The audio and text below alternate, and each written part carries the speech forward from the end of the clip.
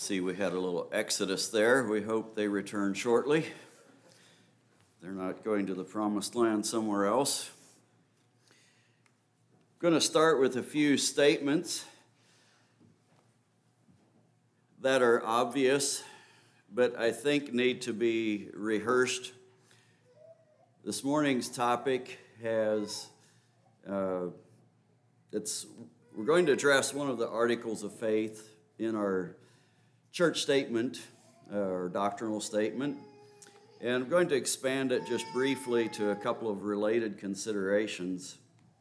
But the obvious statements I think we have to go back to are simply this, that God created a perfect world in which humans could live forever in His presence.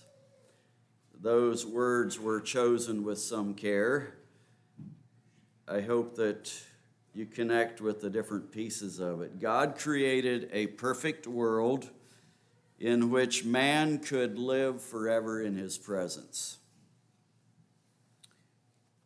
Man chose sin and marred the perfect world.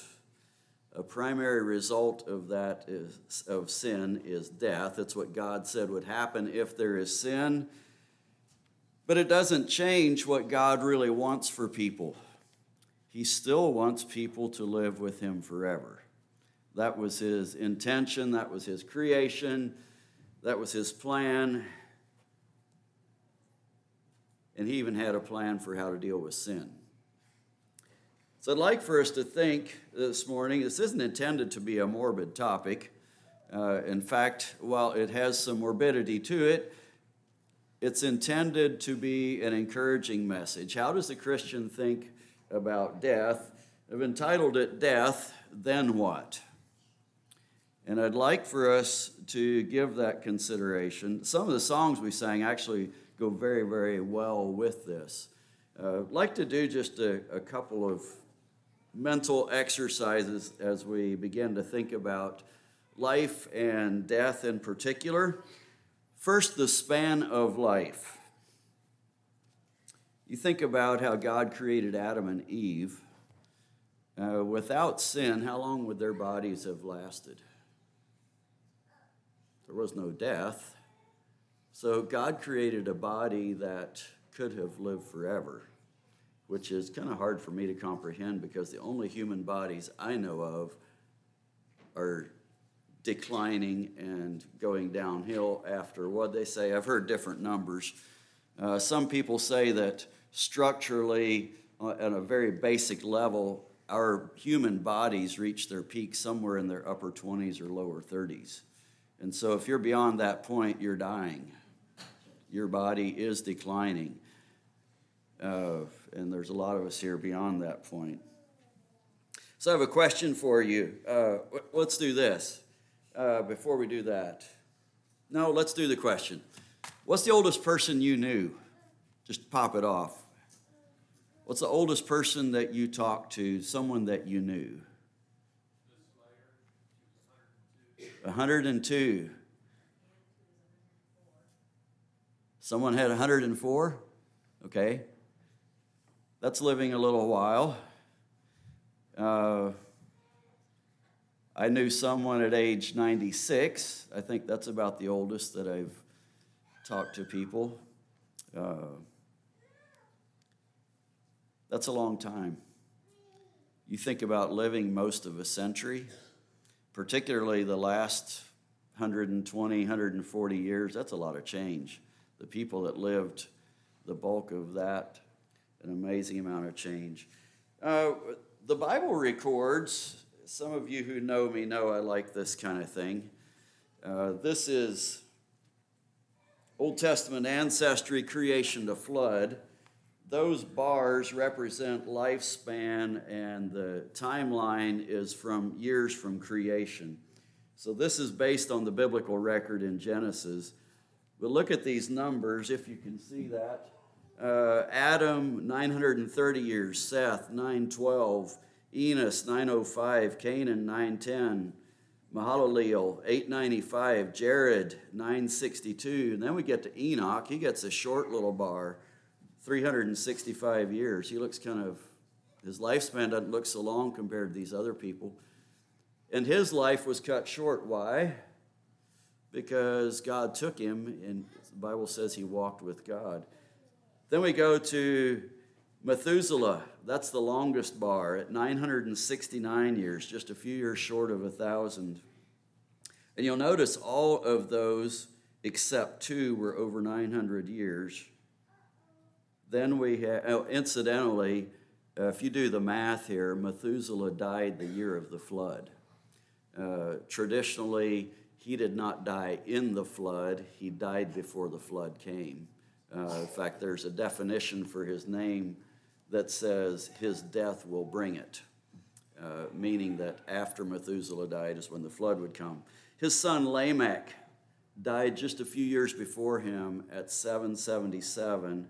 He was the father of Noah. And then you see Noah's bar. It spans the flood. You see that little dash way at the top. That's the flood. And Noah's lifespan was 950 years. I have another one, not quite as detailed. I'll not read all of these, but what I want you to notice, here's why I put it on. You see the length of these bars on this graph? This chart has the next dozen or dozen and a half generations, and you'll notice how those bars get really short. The one on the top is actually the Exodus. This is from a timeline study that I had done. And so that top one is a 430-year span. It is not a person. But you have Shem, who lived quite a long time there over the time of the flood as well. The point I'm making is that beginning with the flood, lifespans significantly decreased to the point that where we get down to the Psalms, what is it, Psalm 90, I believe? Yes, Psalm 90, verse 10 says, "The days of our lives are 70 years, and if by reason of strength they are 80 years, and then he goes on to say things about that. But by the time we get to the Psalms, sometime later, that was at that point considered normal, 70 to 80 years. And what's interesting is that throughout history, that decreased to where lifespans were very short. Not too many hundreds of years ago. And through the last 100 years, they have increased. In fact, from Harvard Health, it says that in 1900, the life expectancy was only 47 years of age. And that peaked in 2019 at 79 years. This for Americans. So currently it's dropped a little bit. They're currently projecting 76, 77. So I want to do this one other exercise. We will get to text. Here's a 100-year block. The people that live about the longest right now, they fill up most of this block or maybe a little bit more. What I would like for us to think about is our span of life, what's happening to us, what happens if we gray out everything after 77? And we say, okay, that's what the life expectancy is. And we get rid of that block. And now for me, what happens if I gray out everything that I've already lived? What's left? And some of you are saying, well, I'm past 77. Doesn't mean you're living on borrowed time. It just means God's not done with you yet. And God is the one that determines when the end of life happens. What I would like for you to do is to think about this. For me, in my upper 50s now, life all of a sudden looks shorter. And incidentally, 60 doesn't look very old. There's some people here who would say 60 is young. Life goes by quickly. We have a limited amount of time, and at the end of life is death. This is not meant in a morbid kind of way, but the reality is we're all living to die unless the Lord chooses to come back before that. But in the normal expectation, that is what happens. And I want us to look at this very factually. I want us to look at this biblically. And by the time I'm done, I hope that you look at that with hope. This is not something that needs to be full of fear and dread. There's a lot of questions surrounding that. The life expectancy thing we talked about, that's not a guarantee. It's just averages. We don't know. Without focusing on recent events in my life, I just tell you that a serious car accident makes you realize how quickly life could have been snuffed out. Talking to my sister this week who had the spleen injury, she just said, 75% of these injuries are fatal. Mine wasn't. And in just a few minutes, she could have bled to death right there in the back seat of my car. Thankfully, she didn't, but just that quick. You're going from highway speed to a dead stop and unconscious people. Could have been that quick that we're in eternity. Any of us. That is how fragile life is. Should we be scared of dying? Will death be painful? What happens when somebody dies? Where do they go? Are they conscious and aware? Do they know what's happening to them? The Bible gives us indication of some of the answers to those questions, or to answers to some of those questions. I'd like to explore that this morning for a few minutes. One of the things we'll find is that we don't have a lot of specifics. We have more general descriptions in Scripture, but we can take from them and answer these questions. We're going to look at a number of scriptures, but before we do, I want to show you the article that we have in our statement of faith. And someone recently asked, is this article even necessary? Is it deserving of an entire article all to its own?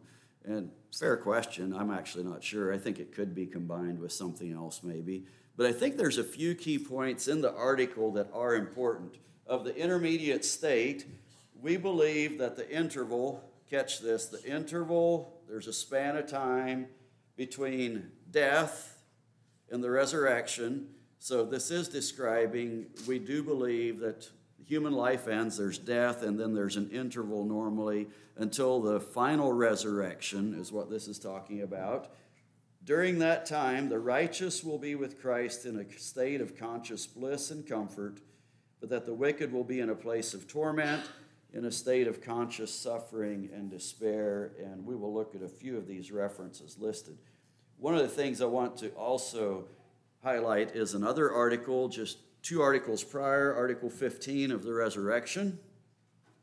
We believe in the bodily resurrection of Jesus Christ and in the bodily resurrection of all men, both of the just and the unjust, of the just to the resurrection of life, and of the unjust to the resurrection of condemnation. And once again, there's a lot of scriptures that could be looked at there. So this isn't primarily a resurrection message, but you have to put that in there. There is a final resurrection coming. What happens when a person dies?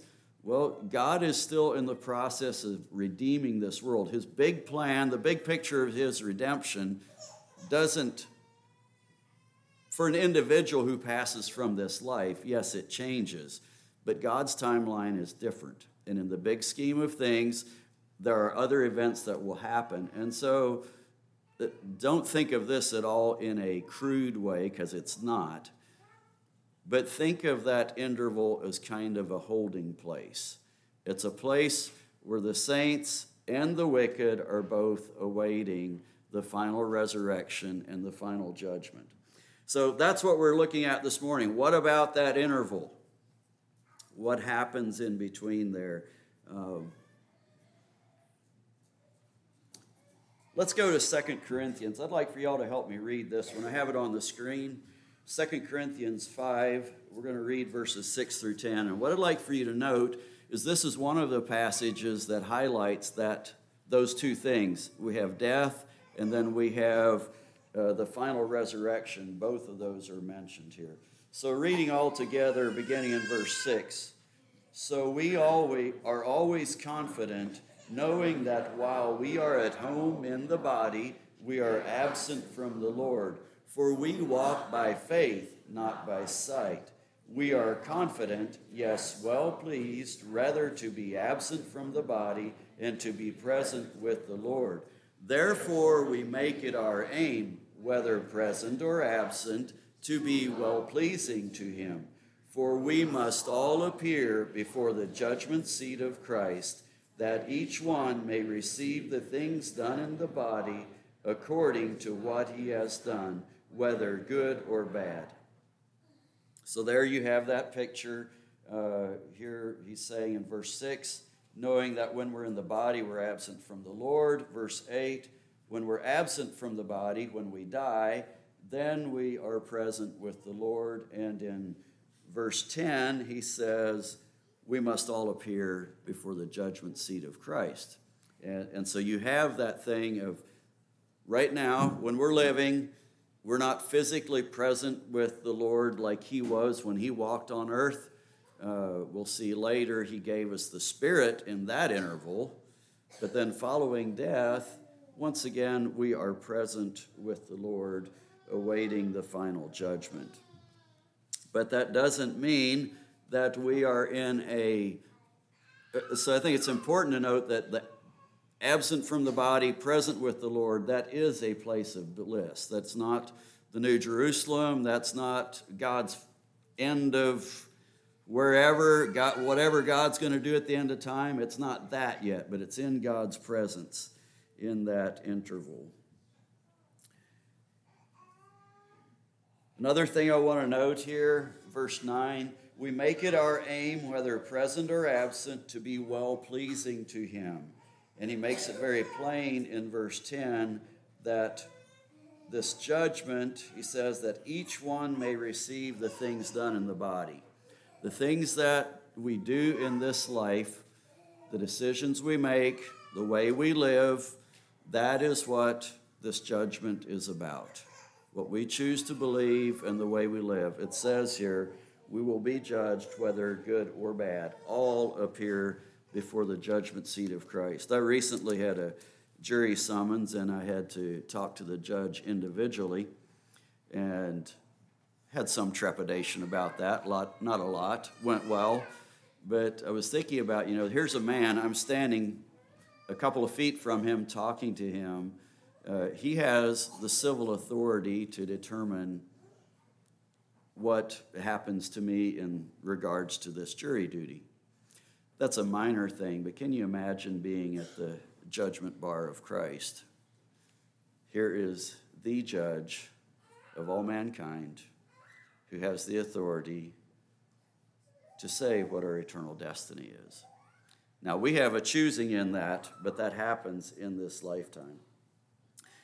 So I'd like for us to look at a number of things. I had different resurrection passages down. I'm just going to skip those. That's another topic. But I would like for us to look at several scriptures regarding how do we think about death. The first one is about tents and buildings from 2 Corinthians. So look at, if you have your scripture, I don't have this particular one. The next several I do not have on the screen. You'll need to look them up to follow along. But 2 Corinthians 5, verses 1 to 8, he uses this analogy, and he uses the words, the physical body being a tent, and he uses the future resurrected body as being a building. I find that really fascinating, a helpful way. When you think of a tent, you think of something temporary, at least I do. I think of something temporary and flimsy, something that's not going to last. When I think of a magnificent building, the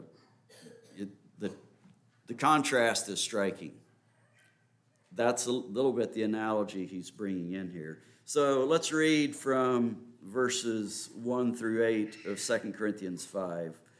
For we know that if our earthly house, this tent, is destroyed, we have a building from God, a house not made with hands, eternal in the heavens. For in this we groan, earnestly desiring to be clothed with their habitation, which is from heaven. Once again, another reference to that eternal building, that resurrected body. If indeed we, having been clothed, we shall not be found naked, for we are who are in this tent groan, being burdened, not because we want to be unclothed, but further clothed, that mortality may be swallowed up by life. I love that phrase. Our mortality, our human destiny with death, that is going to be swallowed up with life for those who are believers. That is going to go away. Verse 5, now he who has prepared for us this very thing is God, who also has given us the Spirit as a guarantee. And you'll find that kind of language in other places as well. God gave us the Holy Spirit through this time when Jesus is not physically present on earth as he was, but his Spirit is here. Verse 6, so we are always confident, knowing that while we are at home in the body, we are absent from the Lord, for we walk by faith, not by sight. We are confident, yes, well pleased, rather to be absent from the body and to be present from the Lord. And we've already talked about that. But I think that's how we ought to think about life and death. We're living in a tent. This is my tent. It's flimsy. It's temporary. It's inferior. It's not what's going to last. God's got something better. He's got a building, eternal, not made with human hands.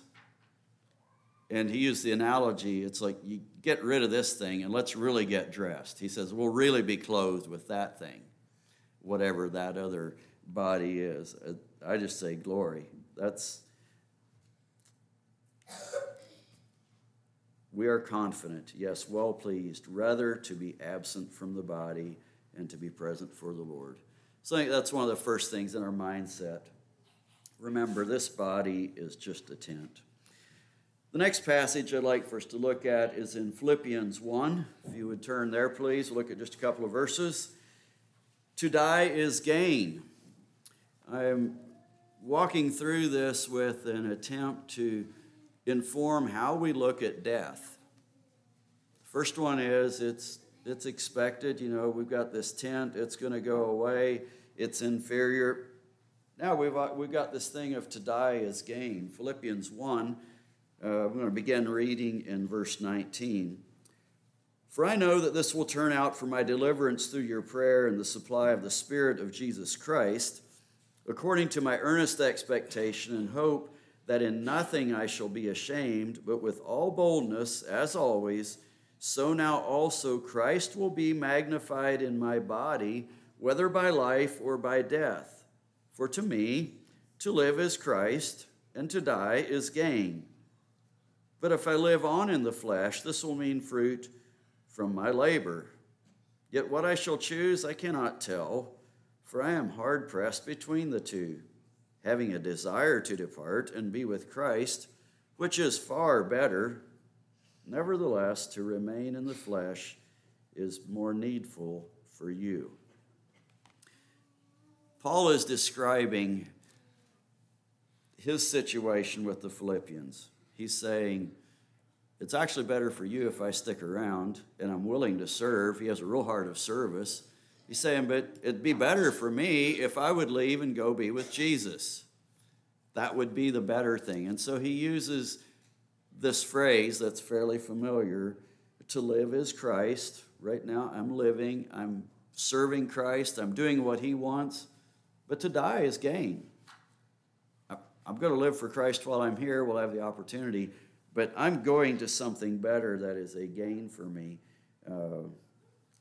That heart of service while living, I think, is one of the things we can have as a takeaway from that. The next one I want to go to is in the Gospels. Today you will be with me in paradise, Luke 23. It's the scene of Jesus' crucifixion. Two criminals have been crucified beside him, and they have different perspectives. Luke 23 records that, beginning in verse 39. One of the criminals who was hanged with him blasphemed him, saying, "If you are the Christ, save yourself and us." But the other, answering, rebuked him, saying, "Do you not even fear God, seeing you are under the same condemnation? You get the picture here? We have 3 men dying, and there's a conversation going on. They are faced with death in the very near future.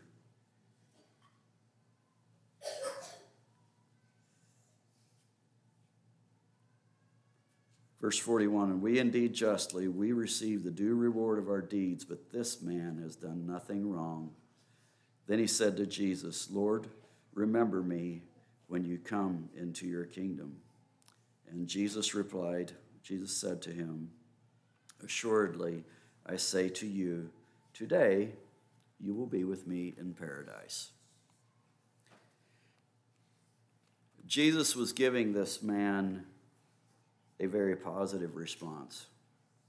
Today, this wasn't something where he was going to have to wait weeks or months or years or centuries till God was done working.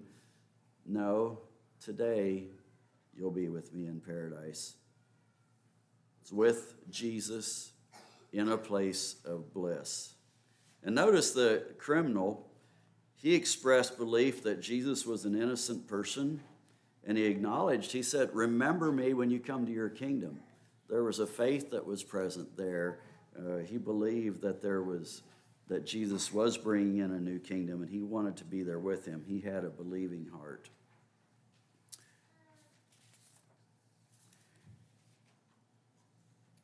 First Thessalonians 5, if you want to turn to that, I want to read a few verses there as well. And the phrase I want to pull out from there is, we should live together with him. This is mixed in with end times discussion, looking for the second coming of Christ. Already here in the first century, the believers were expectant of Christ's return. In Thessalonians in particular, they had some erroneous views of that, and some of this letter was to correct that. But in this discussion of the second coming, we have a few words of how we ought to look at the anticipation of being with Christ and being absent from the body. Verse 1, 1 Thessalonians 5, but concerning the times and seasons, brethren, you have no need that I should write to you, for you yourselves know perfectly that the day of the Lord so comes as a thief in the night. For when they say peace and safety, then sudden destruction comes upon them. As labor pains upon a pregnant woman, they shall not escape. But you, brethren, are not in darkness, so that this day should overtake you as a thief. I love that thought. If you ruminate on that one, he's saying this will happen like a thief in the night, but then he's saying, but you're not in the nighttime. The thief can't come in and do his deeds of darkness in the light, in this analogy. And he's saying, you're walking in the light. It's not going to be like a thief for you. It's not going to be something taken away from you. It's a good thing. Verse 5, you are all sons of light, sons of the day. We are not of the night nor of the darkness. Therefore, let us not sleep as others do, but let us watch and be sober. For those who sleep, sleep at night. Those who get drunk are drunk at night. But let us who are of the day be sober, putting on the breastplate of faith and love, and as a helmet, the hope of salvation. For God did not appoint us to wrath, but to obtain salvation through our Lord Jesus Christ, who died for us, that whether we wake or sleep, we should live together with him. And you catch the last phrase there. Whether we wake or sleep, we should live together with him. We have the picture of being with Christ, either in this life as a follower of him, or once we die, believers once again being in his presence. That visual illustration, if you're walking in the light and the God of light suddenly comes and appears, or you're in his presence, what changed? Well, you're in his presence, obviously, but the light is still there. Walking in the light, it's not a big shift. You can imagine someone walking in darkness and you have this instant on bright light. All of a sudden it's from dark to as bright as daylight. Now that's a surprise and a shock. But for those of us walking in light, we don't have to, and we don't have that expectation or surprise of wrath. He says, God has not, let's see, where is it? Sorry, God did not appoint us to wrath. Yes, verse 9. Not to wrath, but to obtain salvation. Glory. We have so much to be thankful for. One more thing I want to look at before we wrap this up, and this is now the flip side. We've been looking at it for believers, what happens. And I want to just briefly point out the destiny of the wicked from 2 Peter chapter 2, verses 4 through 11. I'm going to read those, make a few comments. There's also the story in Luke 16. I'm not going to go into a lot of detail there, but I do want to mention. But first from 2 Peter 2, this is the destiny of the wicked. For if God did not spare the angels who sinned, but cast them down to hell and delivered them into chains of darkness to be reserved for judgment. You might note that phrase, to be reserved for judgment. He did not spare the ancient world, but saved Noah, one of 8 people, a preacher of righteousness, bringing in the flood on the world of the ungodly, and turning the cities of Sodom and Gomorrah into ashes, condemned them to destruction, making them an example of those who afterward would live ungodly, and delivered righteous Lot, who was oppressed by the filthy conduct of the wicked. And here's a parenthetical note in verse 8, for that righteous man dwelling among them tormented his righteous soul from day to day by seeing and hearing their lawless deeds. Then the Lord knows how to deliver the godly. He's saying, then, if these other things were true, now he's pulling it into the present. Then the Lord knows how to deliver the godly out of temptation and to reserve the unjust under punishment for the day of judgment. That's what he's saying is going to happen at the point of death as we leave this world. There's a reserve. The unjust are being reserved under punishment for the day of judgment. I'm going to stop reading there for the sake of time. Note in this, you have several examples. The Lord knows how to deliver the righteous, like Noah's family and Lot. He knows how to reserve the wicked for judgment, under punishment, like the wicked angels, Noah's wicked contemporaries, the people of Sodom and Gomorrah. All of those, you have examples of God saving some and other people being judged, the wicked being judged. The wording in the scripture is they're cast down, delivered into chains, reserved for judgment. He did not spare. Bringing in the flood, he condemned to destruction. Very sobering words. But that is the destiny of the wicked. If you look in Luke 16, and y'all will remember that story of the rich man seeing the poor beggar in Abraham's bosom, there are things that you could pull from that. One is that there's no crossing the gulf that is between the place of the wicked and the righteous. There's no going back and undoing what was done. What was done in life is set. We do have stories of people who have near death or short death experiences, whatever you want to call it. They come back for whatever reason. But those people who have passed on and are gone, the next resurrection is before the judgment seat of Christ. And we have the choice on this side of death to determine our eternal destiny. I want to wrap up with just a few considerations.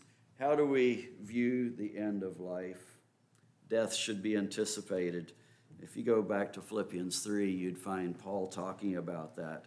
He has this desire to know the power of his resurrection, he says, and the fellowship of his sufferings, that I might attain to the resurrection of the dead.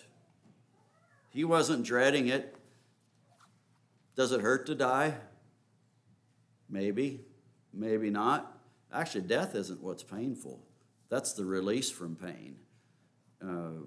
We don't know what the events are that lead up to death. That might be unpleasant. But death itself is a doorway. It's something that ought to be anticipated for the believer. It's how I walk into the presence of Christ from this earth. Barring the Lord's return, that's the norm.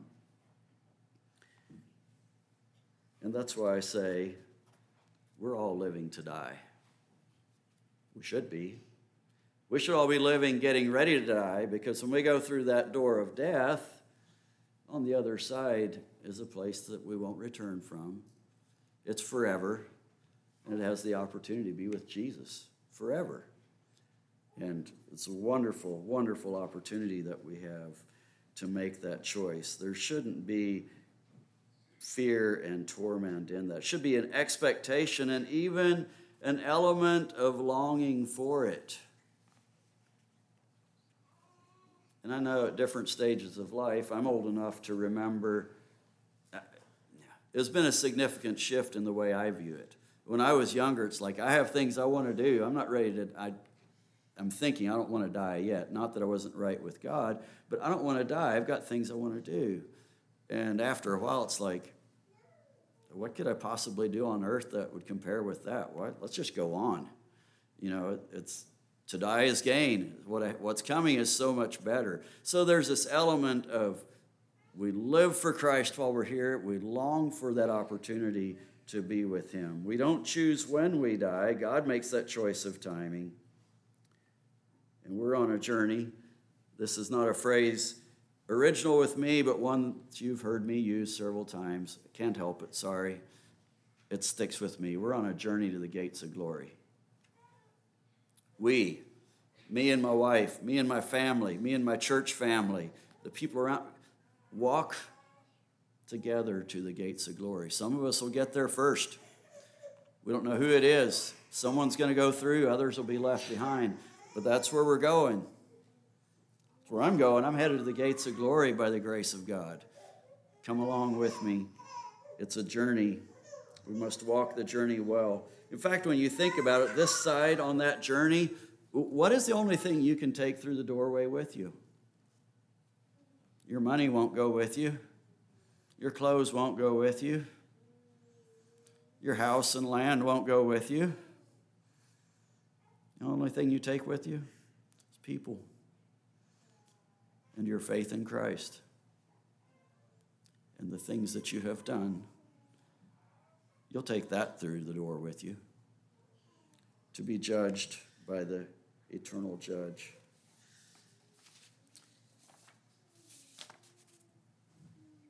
We're on a journey to the gates of glory. We long to trade in our tent for God's building. We demonstrate a heart of service while living. We foster a believing heart. We live in the light, and we long to be with Jesus.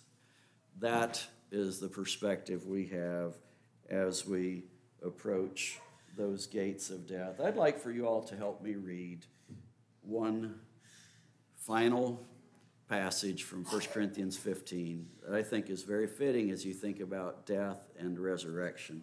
So if you would, read with me here. I have it on the screen, verses 50 through 56, all together. Now this I say, brethren, that flesh and blood cannot inherit the kingdom of God, nor does corruption inherit incorruption. Behold, I tell you a mystery. We shall not all sleep, but we shall all be changed in a moment, in the twinkling of an eye, at the last trumpet. For the trumpet will sound, and the dead will be raised incorruptible, and we shall be changed. For this corruptible must put on incorruption, and this mortal must put on immortality. So when this corruptible has put on incorruption, and this mortal has put on immortality, then shall be brought to pass the saying that is written, Death is swallowed up in victory. O death, where is your sting? O Hades, where is your victory? The sting of death is sin, and the strength of sin is the law. But thanks be to God, who gives us the victory through our Lord Jesus Christ. Therefore, my beloved brethren, be steadfast, immovable, always abounding in the work of the Lord, knowing that your labor is not in vain in the Lord. Amen. O death, where is your victory? O grave, where is your sting? Thanks be to God, who gives us the victory through our Lord Jesus Christ. Let's pray.